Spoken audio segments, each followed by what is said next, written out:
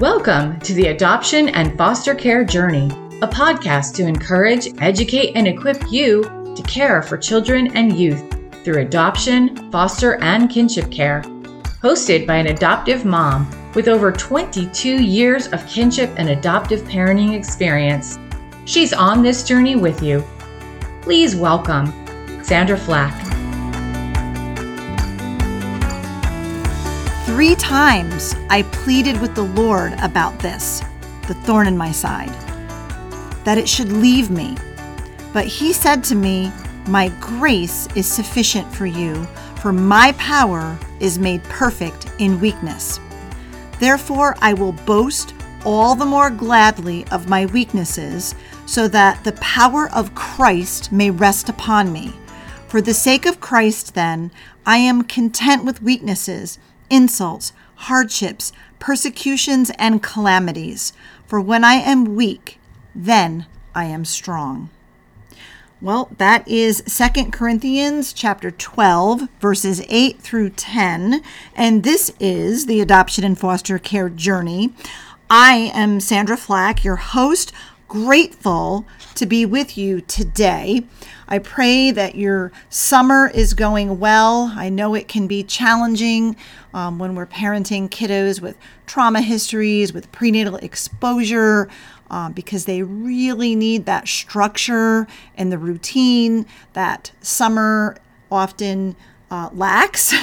And it can be challenging, right? I know I'm having a hard time with that. My youngest is 17, and he needs that structure, he needs that routine, but he needs a one-on-one support person to guide him through that. And it's really hard to find that person, or to have somebody, whether it be myself or my husband or someone else, provide that for him every day throughout the summer. So that's a challenging that we're facing. Maybe you're experiencing something a little bit similar at your house. If you listened to last week's episode and heard my story about the little science project our son did on a hot tub, I'm pleased to update that replacing the fuse did the trick. Thankfully, it wasn't any more damage done than that. But if you didn't hear what I shared, he just was inspired to unscrew the sideboard off of a hot tub and try to explore the inner workings of a hot tub, and took the screwdriver and tapped a fuse and blew the fuse. So we didn't know if there was more damage done or not. Thankfully, the fuse fixed it.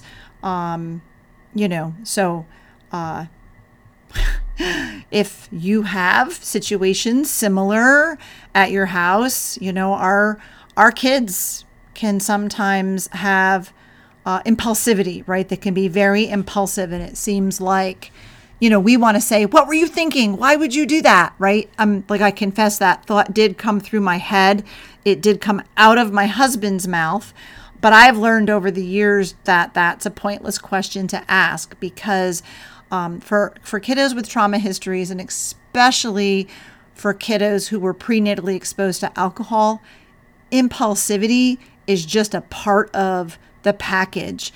It is a primary symptom of fetal alcohol spectrum disorder.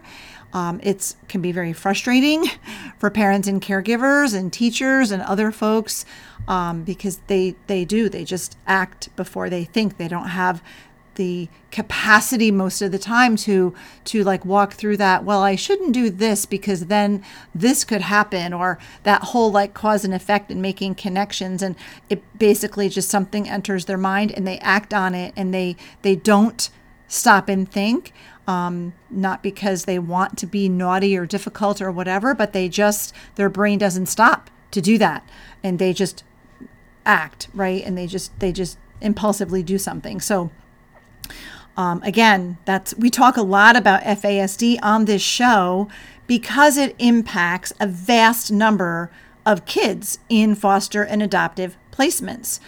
In fact, our guest today is an adoptive dad from Canada who will share his story, which includes FASD. And that's why we talk about it a lot on this. It's an adoption and foster care journey that we're all on. And FASD is oftentimes a part of that journey, only we don't know. A lot of times we don't know that that's what's fueling the behaviors that we're struggling with, because our kids are not diagnosed, or we don't know that part of their history, or they're misdiagnosed. We don't know what we don't know.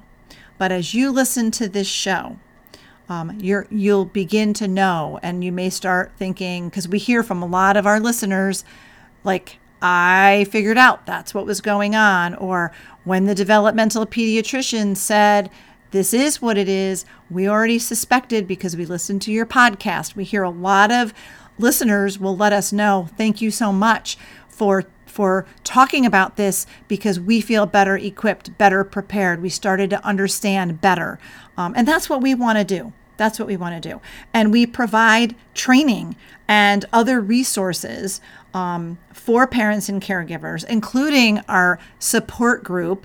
So give a listen for a moment to the following announcements. Natalie Vecchione of the FASD Hope podcast and Sandra Flack of the Adoption and Foster Care Journey podcast would like to invite you to join their Hope for the FASD Journey, a virtual support community for parents and caregivers raising individuals with an FASD, diagnosed or not. This faith-based community includes an online bi-monthly support group, a monthly VIP conversation, and a private Facebook group which includes a video devotional from Natalie and Sandra every Saturday.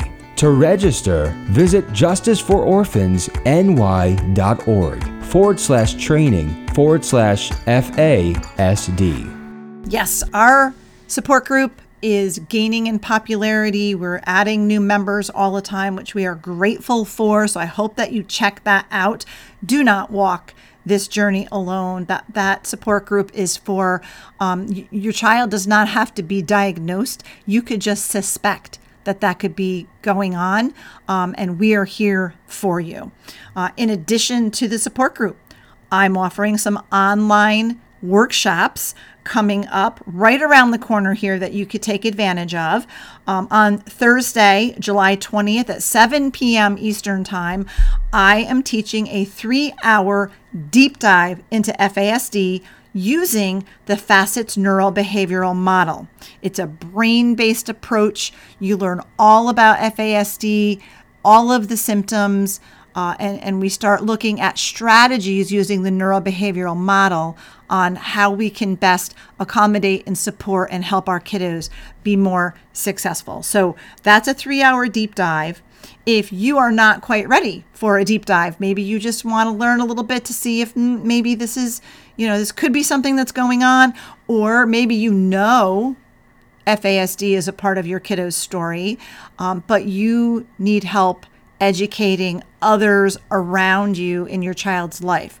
Grandparents, youth group leaders, Sunday school teachers, bus drivers, your adult kids who don't understand their younger siblings, aunts, uncles, babysitters, whoever is in your world who you believe needs to have a better understanding of FASD. I do an introduction to FASD.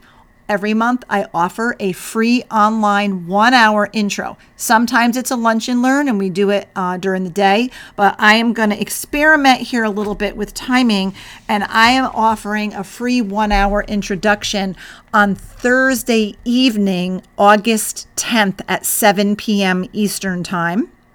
So that's a great one for anybody to start to learn a little bit about FASD. Again, that is Thursday evening, August 10th, 7 p.m. Eastern Time, a free 1-hour introduction to FASD. And if you do still want to take advantage of that 3-hour deep dive, I'm offering another one in August. This time we're going to try a Saturday. I'm hearing from folks who are like, my husband can't take it during the day because he's at work, or, an evening isn't good, maybe a Saturday morning. So we're going to experiment with different times here just to try to make this training available to more people who are interested in it. So again, this one will be be a 3-hour deep dive on Saturday morning, August 10th. Actually, that is not a Saturday morning. So if the Thursday is the 10th, I think it's the 20th. Oh my goodness. I have no date written down in my notes for that. So I'm going to do what everybody does in the year 2023. I have my calendar on my phone to see what day. It's the 19th. It's the 19th, folks. So that is Saturday. The next 3-hour deep dive offered in August is Saturday, August 19th. That is 9 a.m. to noon. Thank you for your patience with my lack of attention to the details there. Anyway, all of our current available workshops, these are all available online workshops. You can go to our website, justicefororphansny.org, and click on registration. Or you can click on training, and then there's another registration tab. But you can register for these because they're already up on the website for you to register for. The free intro, you still have to register for, because even though it doesn't cost anything, when you register, that's how you get the Zoom link to be able to attend that one.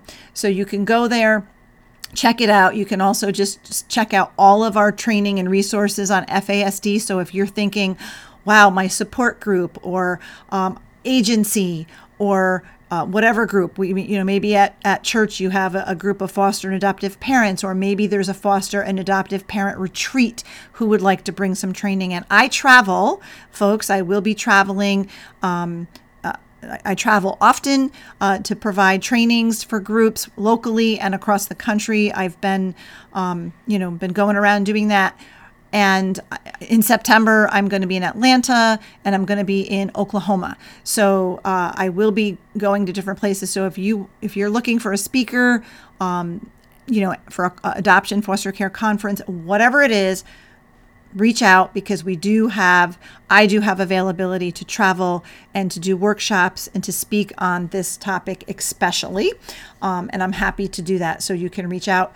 Also, if you are in New York State and are a licensed social worker, we offer continuing education units as well for all of our trainings. So again, check it out, justicefororphansny.org. There's a link in the show notes to this podcast episode, so you can find it easily and check it all out. So be sure to subscribe to this podcast if you haven't already. Subscribe, follow, whatever the terminology is for the platform that you're listening on, so you don't miss a single episode, and so that other adoptive, foster, and kinship caregivers can easily find this show also, so that they can be encouraged and equipped for their parenting journey as well. So there's my commercial spiel.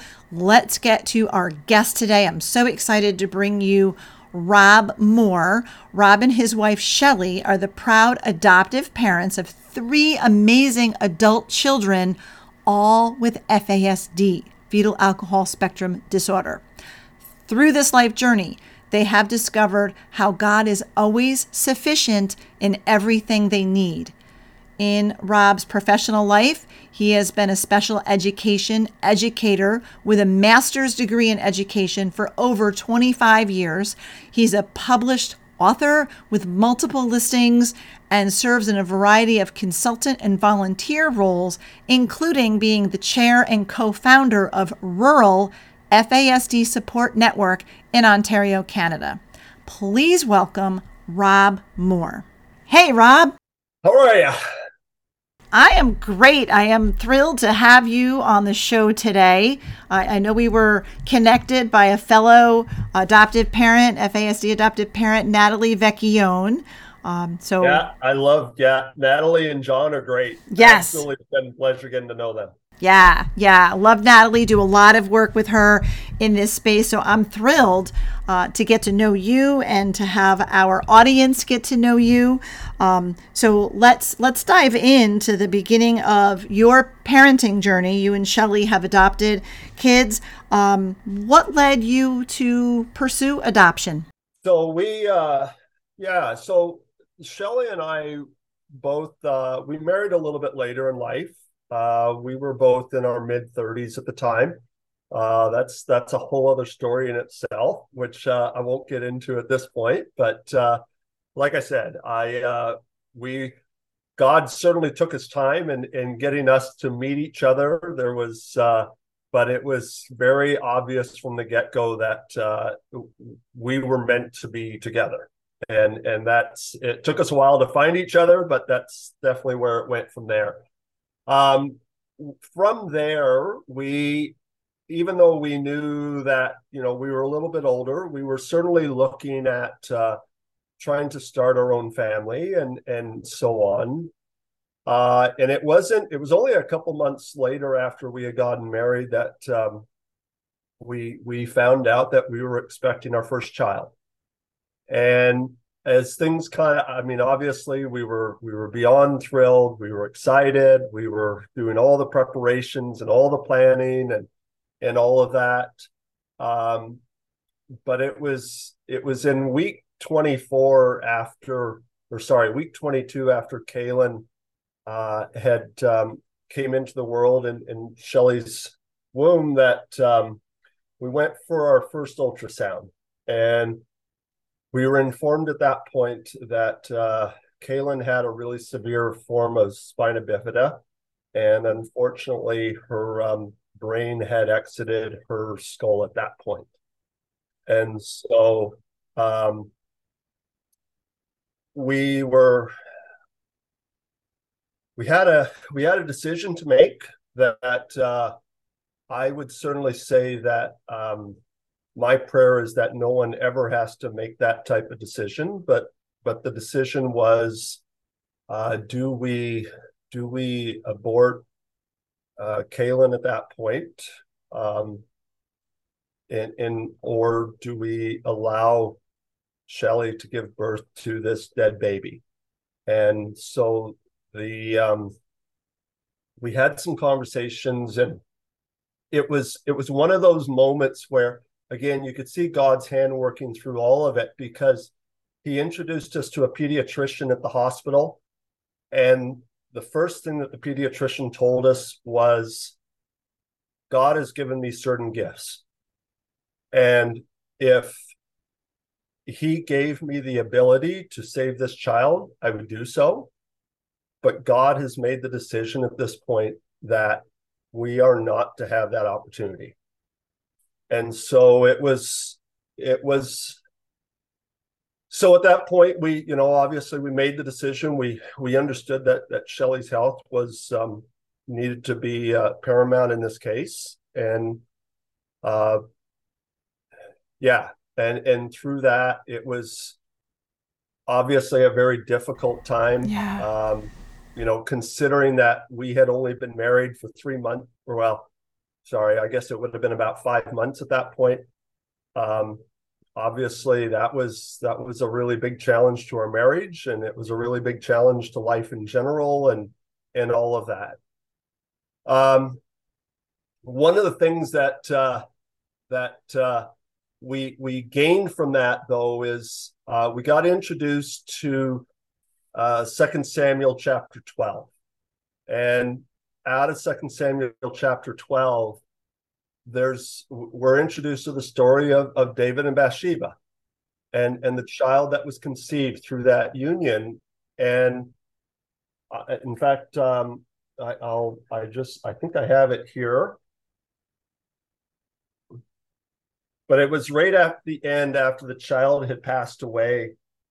And the servants came to David, and and then his servants said to him, "What is this thing that you have done? You fasted and wept for the child while it was alive, but when the child died, you rose and ate food."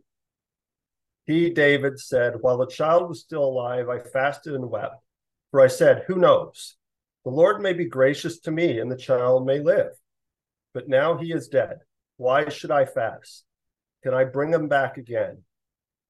I shall go to him, but he will not return to me.'"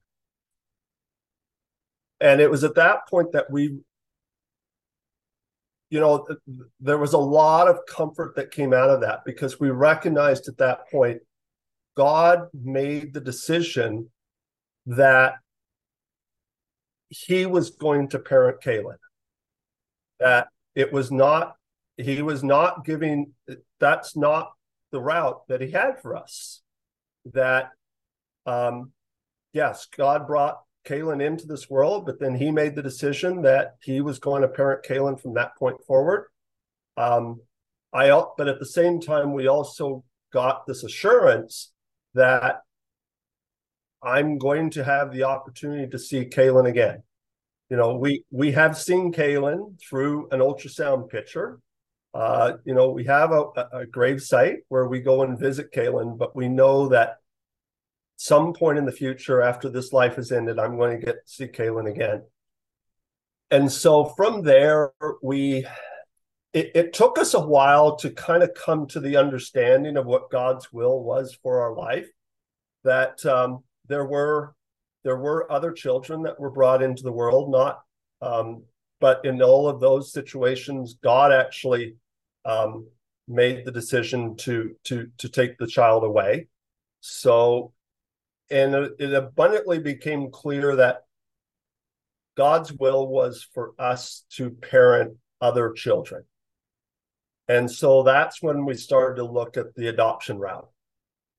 And at that time, we didn't have the finances available to really look at a private adoption. We know how much cost is involved with that. It wasn't really an option for us to look at international, again, for the same type of thing. And so we started to come into conversations with our local Children's Aid Society, and started looking at, okay, was there possibly some opportunities there? And through that, we got introduced to two absolutely beautiful girls. And it just, at that point, it was, okay, we understood what God's will was and what we needed to do. And so that's really why we explored the adoption route. Wow. Well, that is quite a journey. And like you said at the beginning of that, you would hope that no parent would have to go through what you and Shelley went through.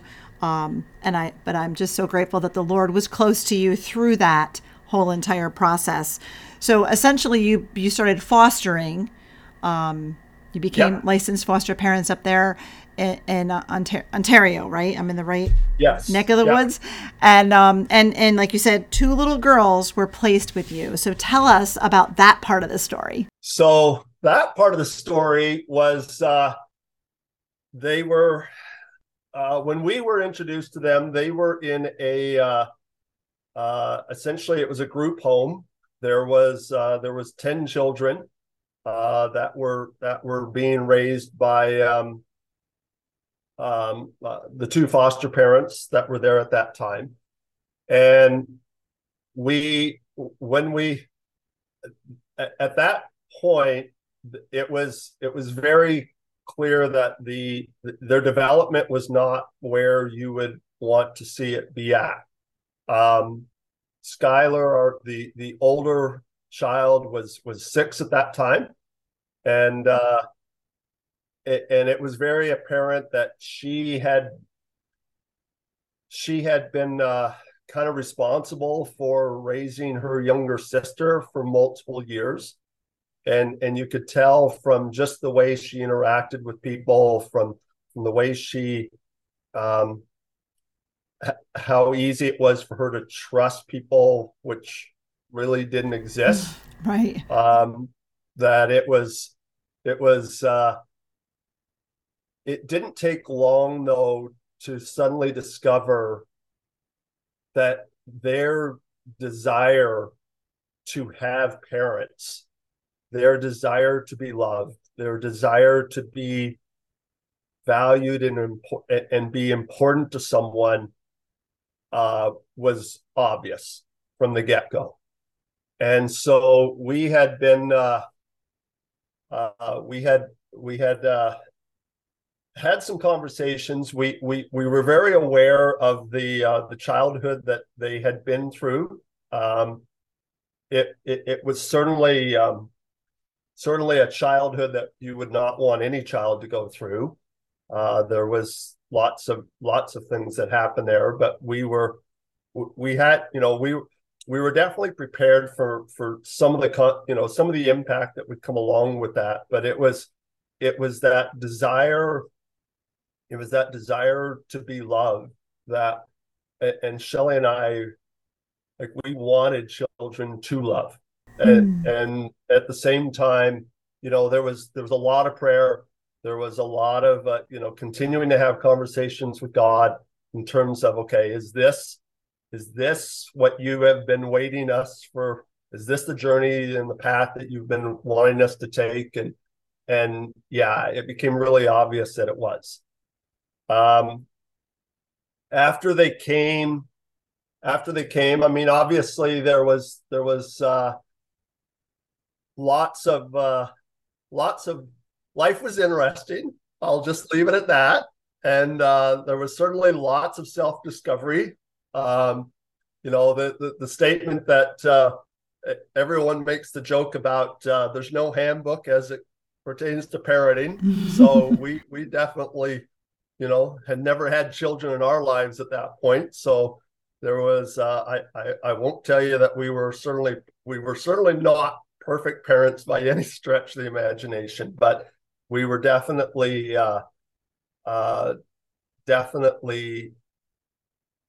good at finding solutions, I guess, is probably how to describe it. And so as we continued to move along, we there was certainly lots of times where people would offer opinions as to what they thought things should be like, what they thought, what the girls should be like, and so on. We were able to disregard most of that. Yeah. And so, and then the third part of that was, it was about 2 years.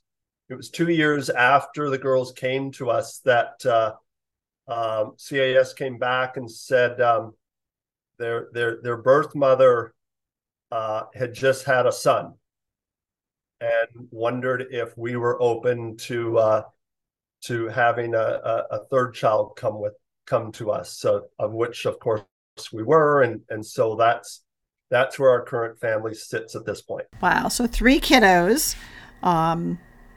Now I know you said that Skylar was 6 when she first came, and the younger sister, is that Cassie was 4. Cassie was 4.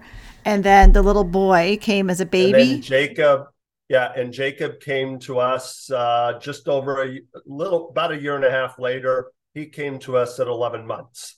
Okay. And what behaviors were you experiencing from the kids that got you started on the FASD road? So we were, like I said, there was certainly lots of things early on in life.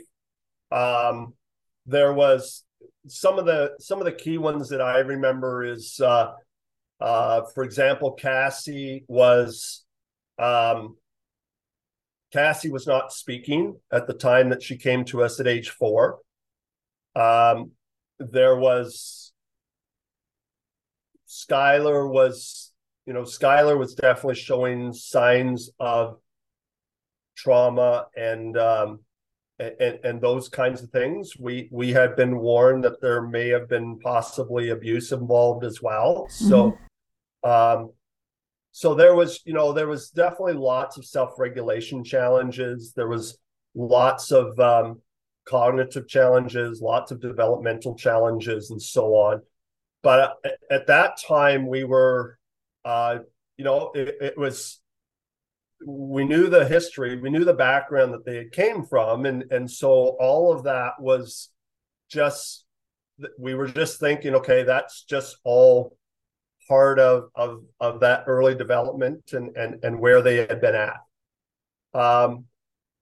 We were able to find some success in certain places and in certain ways. We had a really strong community around us. Definitely got introduced to different folks who God had blessed with some wisdom, and we were able to kind of keep finding solutions and so on. But it was it was basically when Skylar, and we've always made the statement that Skylar always kind of served as the pioneer. That because with her being the oldest, she always went through it first. And the amount of times of the lessons that we would learn through Skylar, we would then apply to Cassie and Jacob. And so we were able to definitely, things have been better and better and better because we're obviously finding effective solutions earlier and implementing them earlier. So in Skylar's particular case, it was basically in grade 9. And in grade 9 was she had just gone off to high school, and there was really, really, really extreme behavior being shown. So there were multiple occasions of running away, being gone for days on end, making some really high risk, poor decisions that really were not based with a safety lens.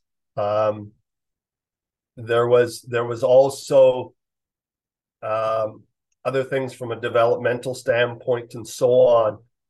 And at that point, she had been with us for 10 years, and everything that we had read and understood, like all the protective factors and the safety things that you would expect to see and the impact that they should be having, they weren't having. Like it wasn't impacting. Like we had been, obviously we have been a very stable home. We had been able to provide a lot of support in the areas of need. We had been all these kinds of things, and we're going to the emergency ward with the Children's Hospital almost on a weekly basis at this point. And eventually it got to the point where there was a referral made to a psychiatrist, and the psychiatrist basically came back and said, she's just acting like a typical teenage girl. And we're like, no, she's not. Like, I am, like I'm a high school teacher. Like I know at that time, and I'm saying, I know what I know what a ninth grade girl, what life is like for them. Yes, there is, decision making and those kinds of things, but this is way beyond anything that would be considered typical. And so it was at that point that thankfully there was, in the emergency ward at the Children's Hospital, the receiving doctor at one point made a note that maybe there was FASD at play here. And so when we went to our pediatrician at that time, who was really, really good, and has been one of the great blessings in our life with all 3 of our kids, and has really helped us find solutions. And so he got on it, and he started doing all the proper referrals and started talking to all the right people. And eventually we got to the point where they came back, and when they saw that note in the emergency ward and everything that he had compiled and was able to demonstrate the pediatrician, then it was finally at that point that they went, okay, yeah, maybe we should be looking at FASD here. And so that's, at that point, we had been told that it would likely be a couple years before they would be able to get them in. But then when they realized how much we had been pursuing this and so on, they moved us up much faster on the priority list, and so thankfully we were able to get that diagnosis. Wow! So you're up in Canada. So when you get the diagnosis, there, it seems like you have doctors and clinicians who were understanding FASD. It's not necessarily the case in the United States, or at least not in every state or every area in every state, because I know where I am in New York State, there's a clinic in Rochester that specializes in FASD, and there's a doctor, Douglas Waite. You may be familiar with Dr. Waite in New York City. Okay. There are some, my boys were diagnosed in the Albany area through a developmental pediatrician, but they were, fetal alcohol syndrome, facial features, adopted internationally. We had documentation, mom drank. So it wasn't hard for us to get a diagnosis. But I do find that a lot of families who come to me, especially locally, it's difficult to get a diagnosis. And then if you get one or not, we had no resources. Our developmental pediatrician said, this is what it is. You might want to focus on life skills. Have a nice day. We were giving nothing. So Yeah. I feel like Canada, I've heard, is sort of, leaps and bounds ahead of the United States in the area of FASD, or maybe it's just certain parts of Canada. But what was your experience? You got the diagnosis. Were there resources?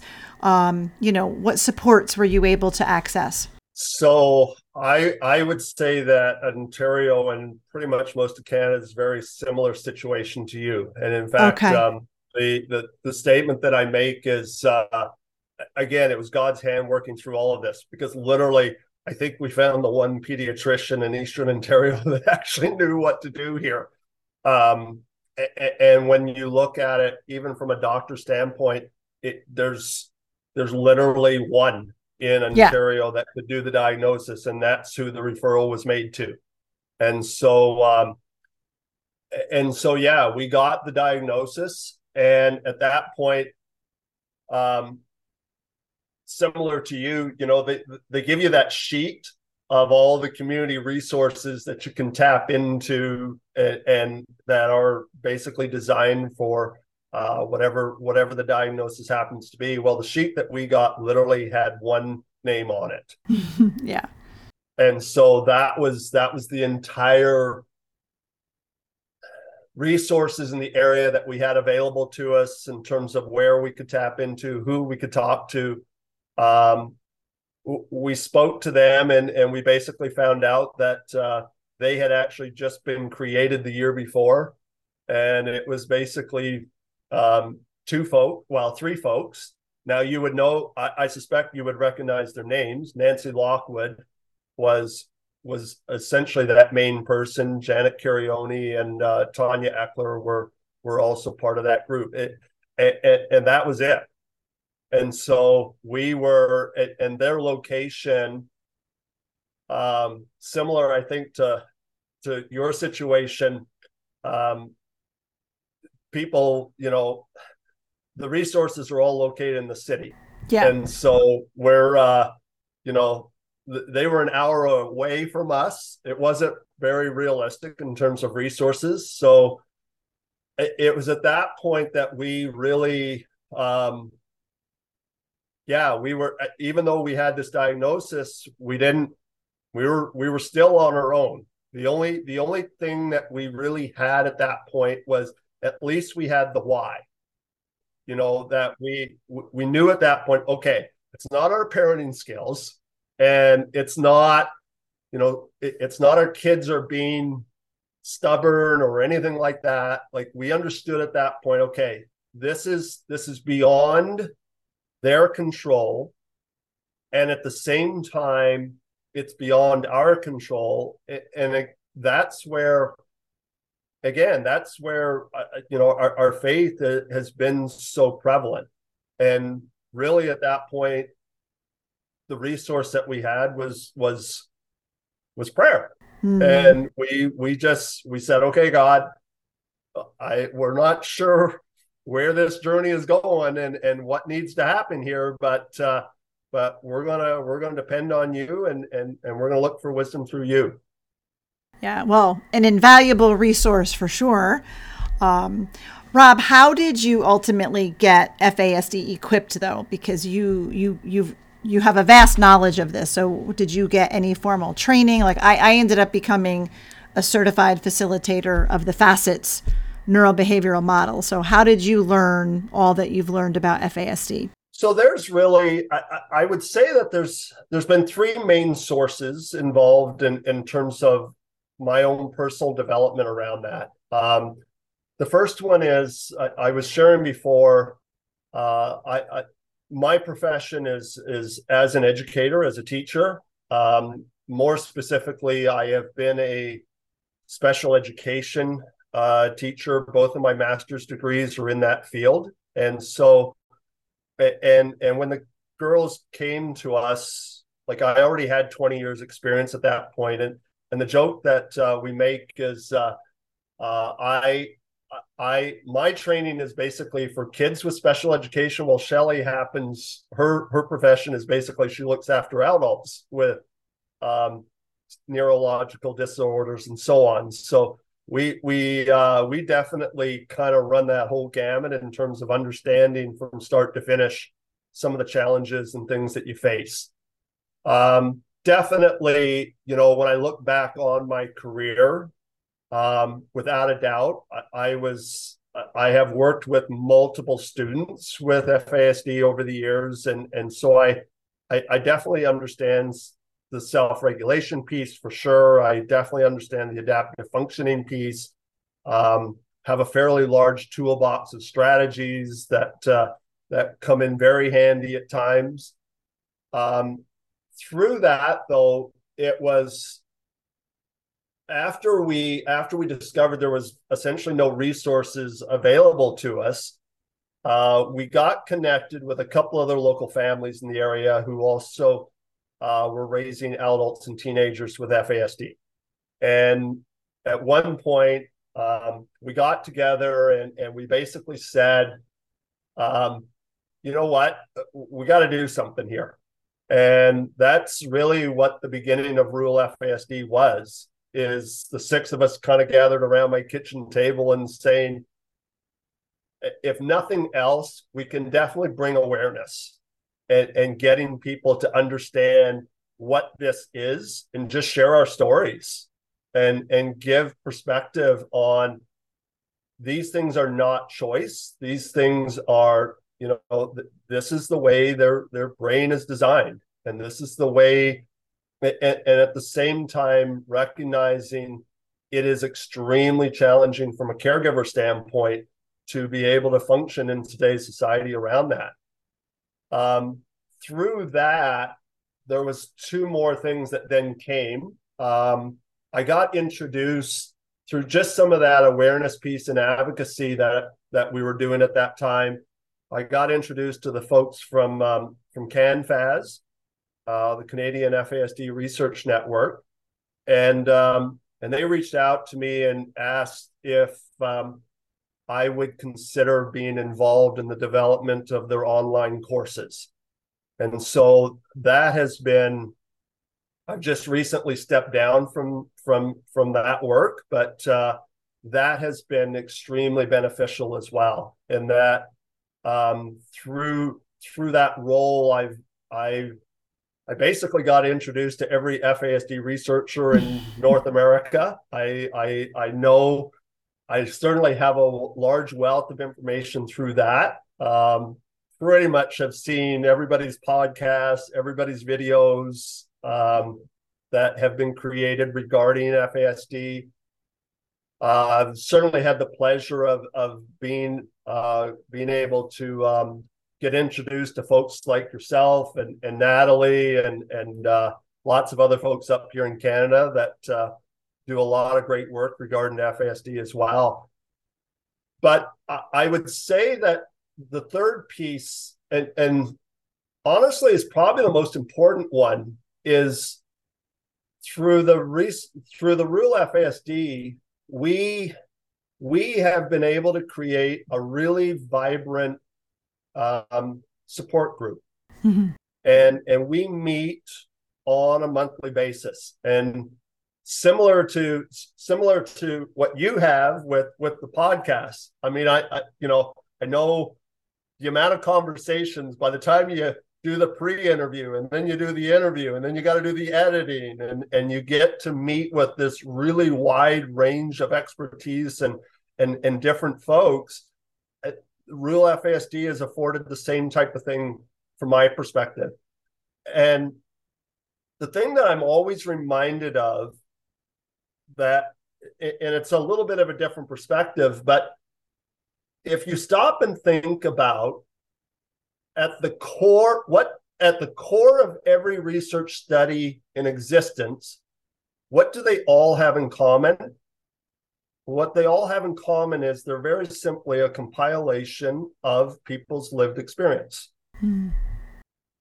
And so it's through people being willing to share their stories, being willing to share their lived experience, being willing to share what they have learned. And really what you do is you just compile that all together. And that's essentially what a research study is on a particular topic. And so the support group, every month, we have 15, 20 individuals who come together and share their stories. And the amount of strategies and the amount of information and the amount of knowledge that I've certainly had the pleasure of gaining through those gatherings has been that's really where the core of most of what we've been able to learn and discover has came from. Yeah. Oh, I find that, I agree totally. And I find that to be true because Natalie and I host an FASD podcast. We both host podcasts, but we host a support group, an online support group. Nice. And yeah, so, and it's the same thing. We come together and everybody, we have similar struggles. Our kids are all a wide range of ages, but, somebody knows this resource or that resource, and it's just been, we all learn and support and grow. So yeah, that's invaluable. I agree. So Rob, your kids are all ranging from teenagers to young adults now. Would you give us an update on how they're doing? Sure. We are, so again, Skylar, our oldest, is, she just had her first child with her partner, Jordan. Emma was born, May 12th of this year. And, they're currently living with us right now as they're kind of, figuring out what it means to be parents. We've definitely discovered the joys of the midnight 2 o'clock, 4 o'clock, and 6 o'clock feedings, and so that continues to go really well. And through that, and then on top of that, she was able to complete her university degree just before Emma was born. So she's a certified equine science trainer, and as well as a equine massage therapist. So she's got her certifications in that, and I'm sure at some point she'll be getting back into that once Emma gets to be a little bit older. Cassie was able to not only get through school, she was able to actually graduate from college, and she has a degree in baking and pastry arts. And just a couple months ago, she is now living on her own with a roommate in just another town beside us, essentially across from Grandma. So she's absolutely loving that. And she was just recently able to secure a full-time job working in a bakery there as well. Wow. And yeah. And so it is, she's, and they've already discovered at this point, her skill at cake decorating is just a wonder to behold. It is,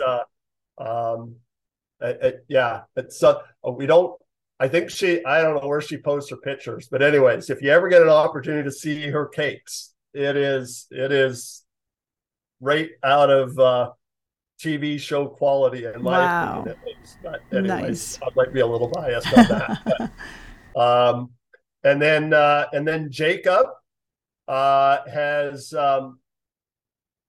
Jacob has just completed grade 10, but he's at this point, he has been able to secure all of his credits that he would be expected to have at this point. And so he is definitely still on pace for graduating from high school here in 2 years. But at the same time, he's been doing a co-op at a automotive garage for the last couple of years, and they've actually hired him on full time. Wow. To work through this summer. And come this fall, they are basically looking at starting his apprenticeship with them. So he's I will say that there's certainly been lots of bumps along the way.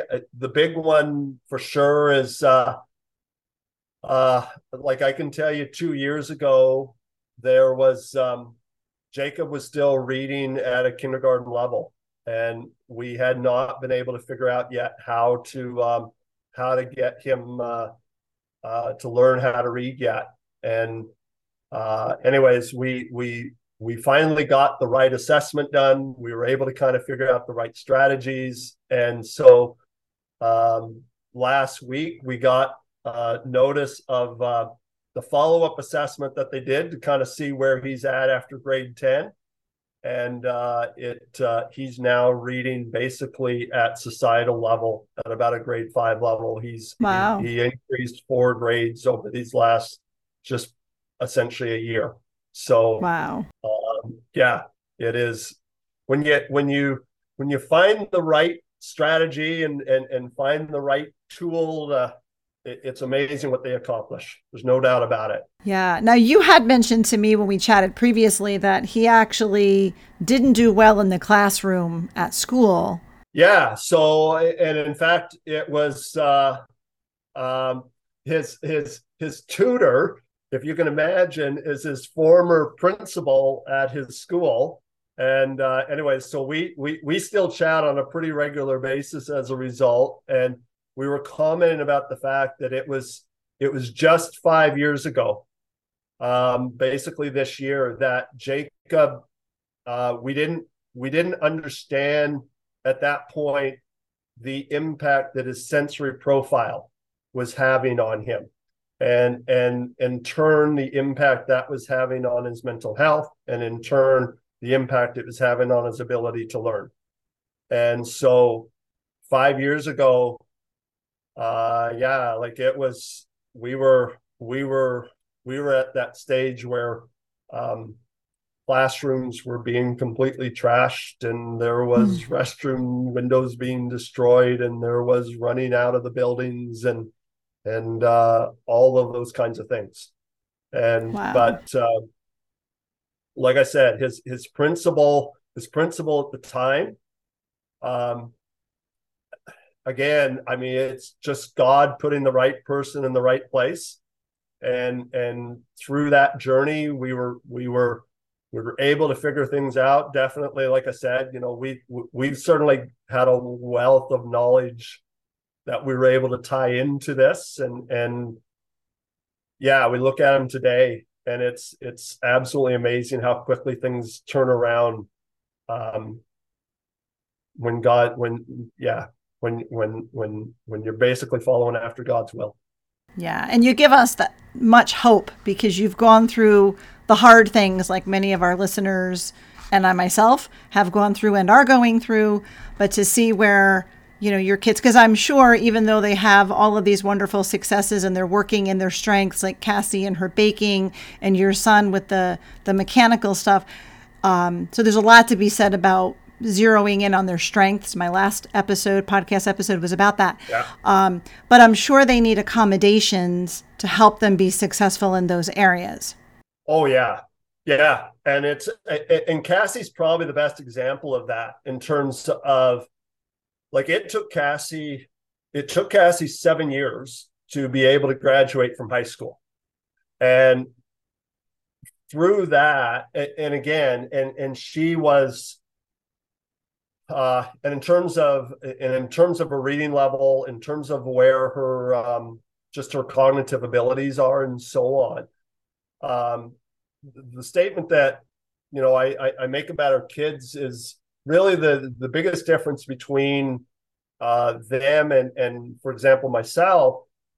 I have multiple options based on the gifting that God has given me to pursue and explore. Whereas their strengths are certainly limited. But I've never met, statement that I make is I've never met someone who didn't have at least one strength. Yeah.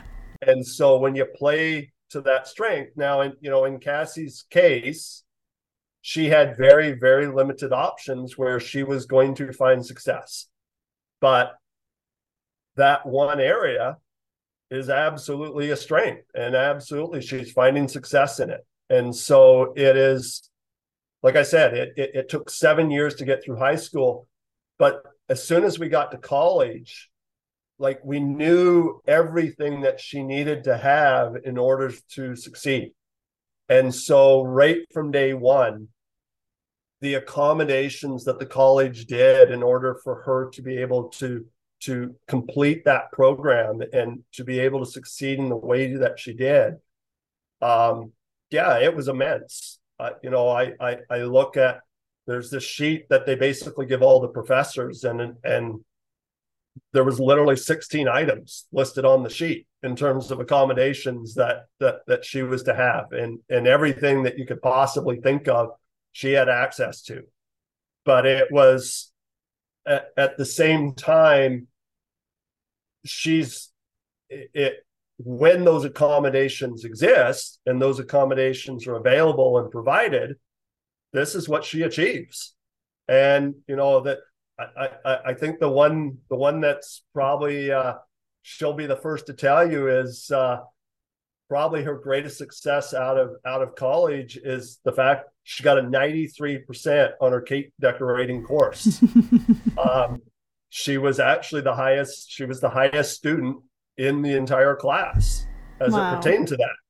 And so it was, but at the same time, that does not happen without all 16 of those accommodations being done by the professor and the college and everybody else that did that. And it's always a team, right? Yeah. It's always a team. The other part that we talk about is she literally had 9 different people assigned to her out of the college to be able to provide all the different accommodations and so on. So it's always done in community and collaboration. Yeah. Can you give us an example of what an accommodation was that she needed? Yeah. So for her, some of the challenges that she has is, there's that working memory piece. Mm-hmm. She does have some organizational skills. She does, reading obviously continues to be challenging. And so what they ended up having is the assistive tech. So they gave her assistive technology with her Chromebook. And what it would do is, number one, it would record everything that the professor would say. And then there was some software that basically would go through and highlight kind of some of the key points that were associated with it. But then she also had a scribe that would attend the class with her as well. And so what would happen then is the computer would record what the professor would say. The scribe was also writing down what the professor would say. And then the scribe would basically go back and match it all up. And so then and then at the same time, they basically, they only had her take half of the class load as the other students. So instead of a class every single day, she basically had a class every other day. And so she would do the class, she would go home, she'd rest a little bit. The next day she would go back, the scribe would be done. putting everything in, and then she would go back, she would listen to it, she would reread it, she would do that 2 or 3 times. Everything in terms of any quizzes, tests, those kinds of things. She would be in a different room with again someone that was reading the questions to her, recording for her, and all of those things. Wow. But it was, in terms of did she know the knowledge? Yes, she knew the knowledge. Yeah. Did she have the ability to put that knowledge into practice? Clearly. Mm-hmm. She was able to take that knowledge and in terms of her baking and the kinds of things that she was able to create, it was clear that she knew how to do that. Great. And so it was really around that working memory, expressive language, and receptive language pieces that where most of the accommodations came from. Yeah. Yeah. Wow. That is incredible. I'm just grateful that the college was able to support her like that. I love that. So I know, Rob, I want to get to the verse because I opened with 2 Corinthians chapter 12, where Paul speaks about that thorn in the flesh, and you chose those verses. So would you share with us why those verses are important to you? Yeah. So I don't have one verse that a life verse or anything like that. The verse that I pick kind of depends a little bit in terms of circumstances and so on. And for me, the reason I looked at those, and this is part of why I wanted to share at the very beginning the story of why we took the adoption route. And these verses in particular, just I think there's a lot of times where this is where the lived experience lens becomes really important in terms of perspective and understanding how we see things and how we see the world. And so I shared at the beginning that story, but there's also other elements involved with it. And that includes the adoption story is always a story of loss. There's always loss involved in some fashion or another. Whether it's, in the case of the child who's been adopted, there's the loss of that earlier family. And a lot of times, and one of the challenges that you run into is it's not, in a lot of cases, it's not even what you would consider to be a permanent loss, where it's, the death of an individual, where we know, okay, there's a finality to this. This person is no longer going to be in our life, and there's no way that's going to change. Whereas in the adoption process, a lot of times you don't have that same level of assurance. And so, and that's one that we've been really mindful of. And so when I share that story of with Kaylin, obviously, the loss is obvious, but the other piece that comes with that is Shelley and I had never experienced the birthing experience in a way that most of the world does. That when we hear someone is expecting a child, for us, that lived experience is one of grief and sorrow. And it's not one that, and it's not one that is, people are looking to harm or hurt through that, and we recognize it's one that we needed to come to terms with and understand. And so we had gotten to the point where our birthing story, we had came to terms with it. And so that is, in a large sense, that was our thorn, that we had, we had came to terms that God had decided that our birthing story was it was going to be one of grief and loss. And so even though, our kids and our children, because they came to us at the age of 6 and 4 and 11 months, we just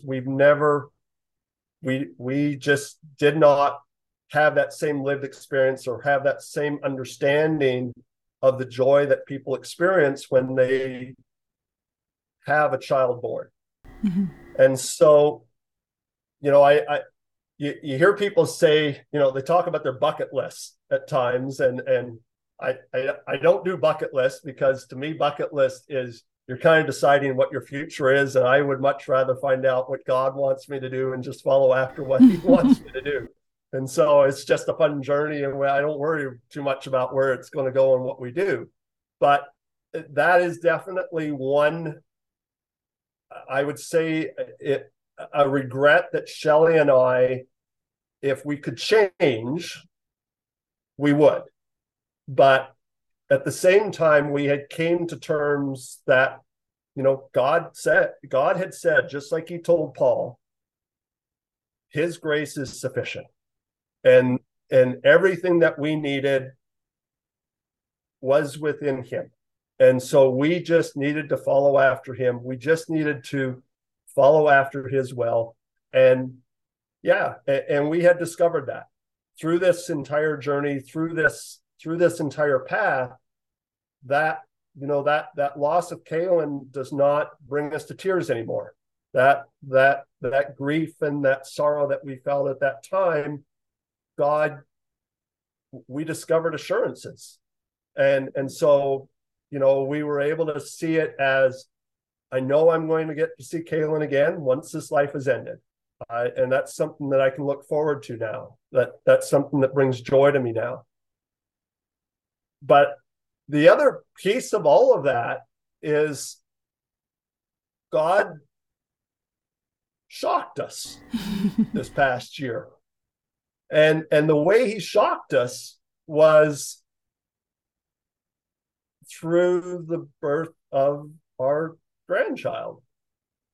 And there was, again, and I won't go into all the details, as you can well imagine, it's been a really, really bumpy road in terms of how Emma came into the world. But just know that like Skylar and Jordan at the time that she was pregnant she was able to finish college, but there was definitely lots of mental health challenges going on. They were homeless at that time, and there was a whole lot of things going on.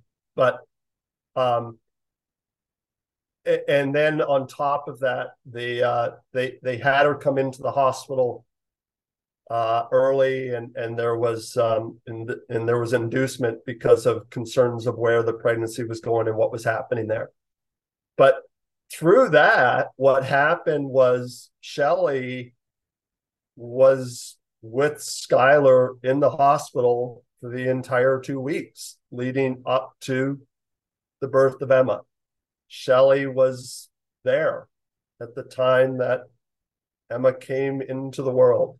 Shelley got to see absolutely everything that you could possibly see involving a high-risk pregnancy, and I'll just leave it at that. And then at the same time, the hospital is 20 minutes from where I work. And so I was there every single night. And I got to play that role of going out and getting the ice cream and the pickles and everything else, and bringing in the PJs that we forgot, and all of those kinds of things, and and we never dreamed, like we weren't praying for this. We weren't even thinking about the fact that God took this situation that was really complicated and really scary, and he took the thorn away.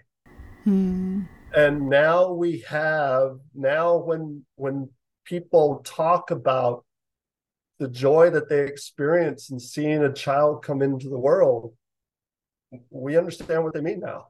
Yeah. We've got to finally experience that.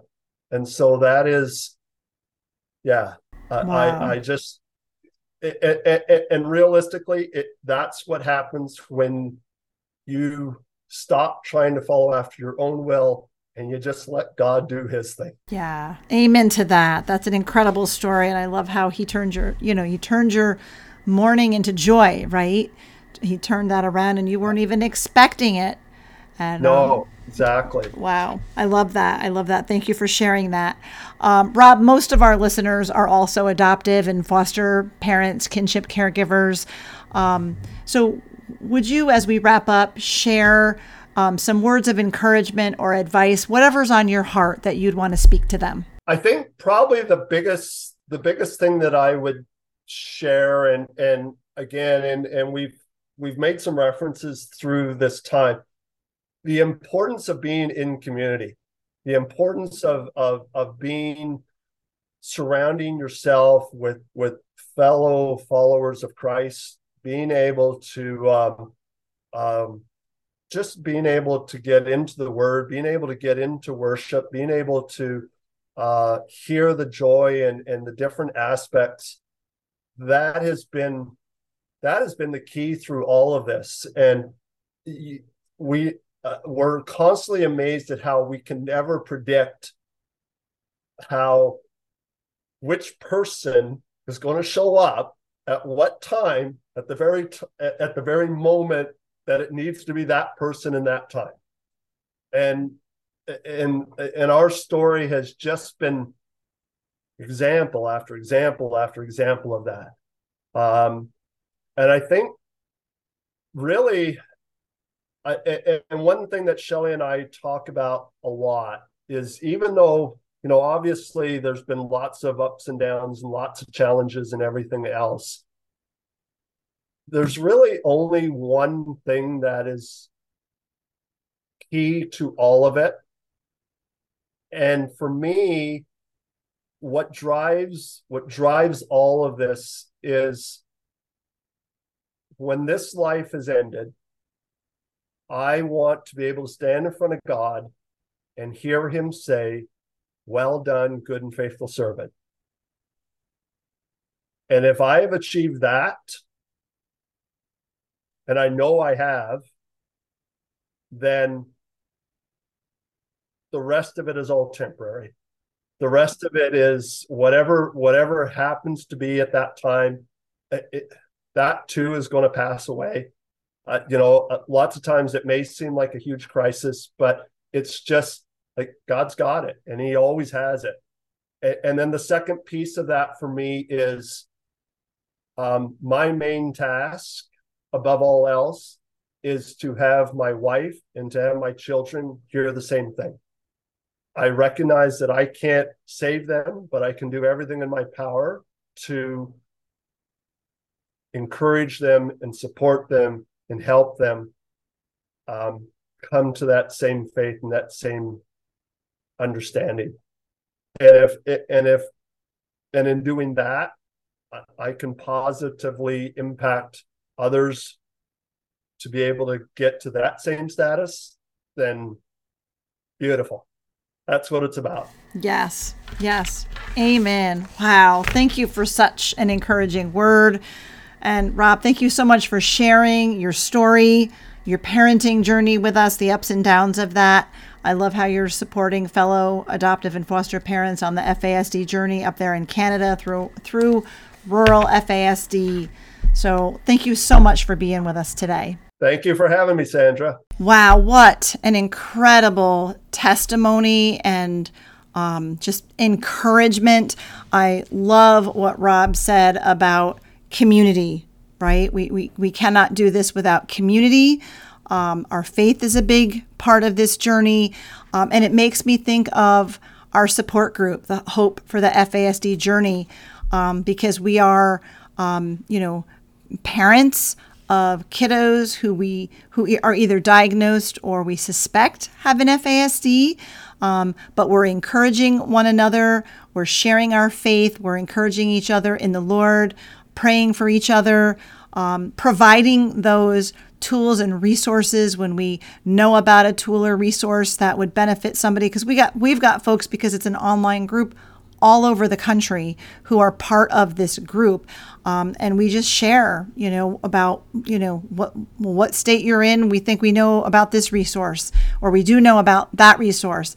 So we're providing resources and encouragement and strategies and tools for one another on this parenting journey for our kids, for ourselves, but also encouraging each other in the faith and praying for one another. And as far as I can tell, we're one of the only FASD faith-based support groups out there. So if you think that is something that you would be interested in, like Rob said, we need community. We need each other on this journey. So I hope that you'll check that out. I thank you for listening to the adoption and foster care journey today. I hope you too were inspired by Rob's story. I know I was. But in addition to inspiring you, we also like to equip you for your parenting journey. If you'd like to learn more about FASD, learn more about the neurobehavioral model and how to consider the brain and accommodate your kids for success, you're going to want to take advantage of the various trainings that I shared at the beginning of the episode. To learn more about what we have available, to register for the online workshops, go to our website, justicefororphansny.org. Again, there's a link in the show notes, so you can easily click there to go check it out. If you're interested in booking an online or in-person workshop for your group or agency, one that's not currently listed, you can schedule one just for your group or agency, or maybe you need a one-on-one consultation for yourself and you'd like to do a Zoom call with me to learn more about all of these things and how to apply the neurobehavioral model specifically to what's going on with your kiddos, right? Contact me through our website or by email. You can email me directly, Sandra Flack at justicefororphansny.org, and we can set that up. Remember, again, the support community, we are here for you. You do not have to do this journey alone. We are here for you. And if you enjoyed the show, be sure to let us know again by subscribing or following this podcast. Leave a review and let your adoptive and fostering friends know about this podcast so they can listen and be encouraged also. Be sure to find and follow us on Facebook and Instagram at Justice for Orphans. And I am there, my personal profile at Sandra Flack as well. And I'm grateful that if you're still listening and you stayed all the way to the end, kudos to you.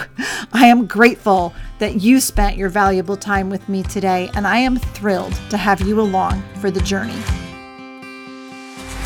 Thank you for listening to this episode of the Adoption and Foster Care Journey podcast, brought to you by Justice for Orphans. We hope you were encouraged today. Please be sure to subscribe to this podcast and leave a review, and share it with your fellow foster and adoptive parent friends so they can be encouraged too.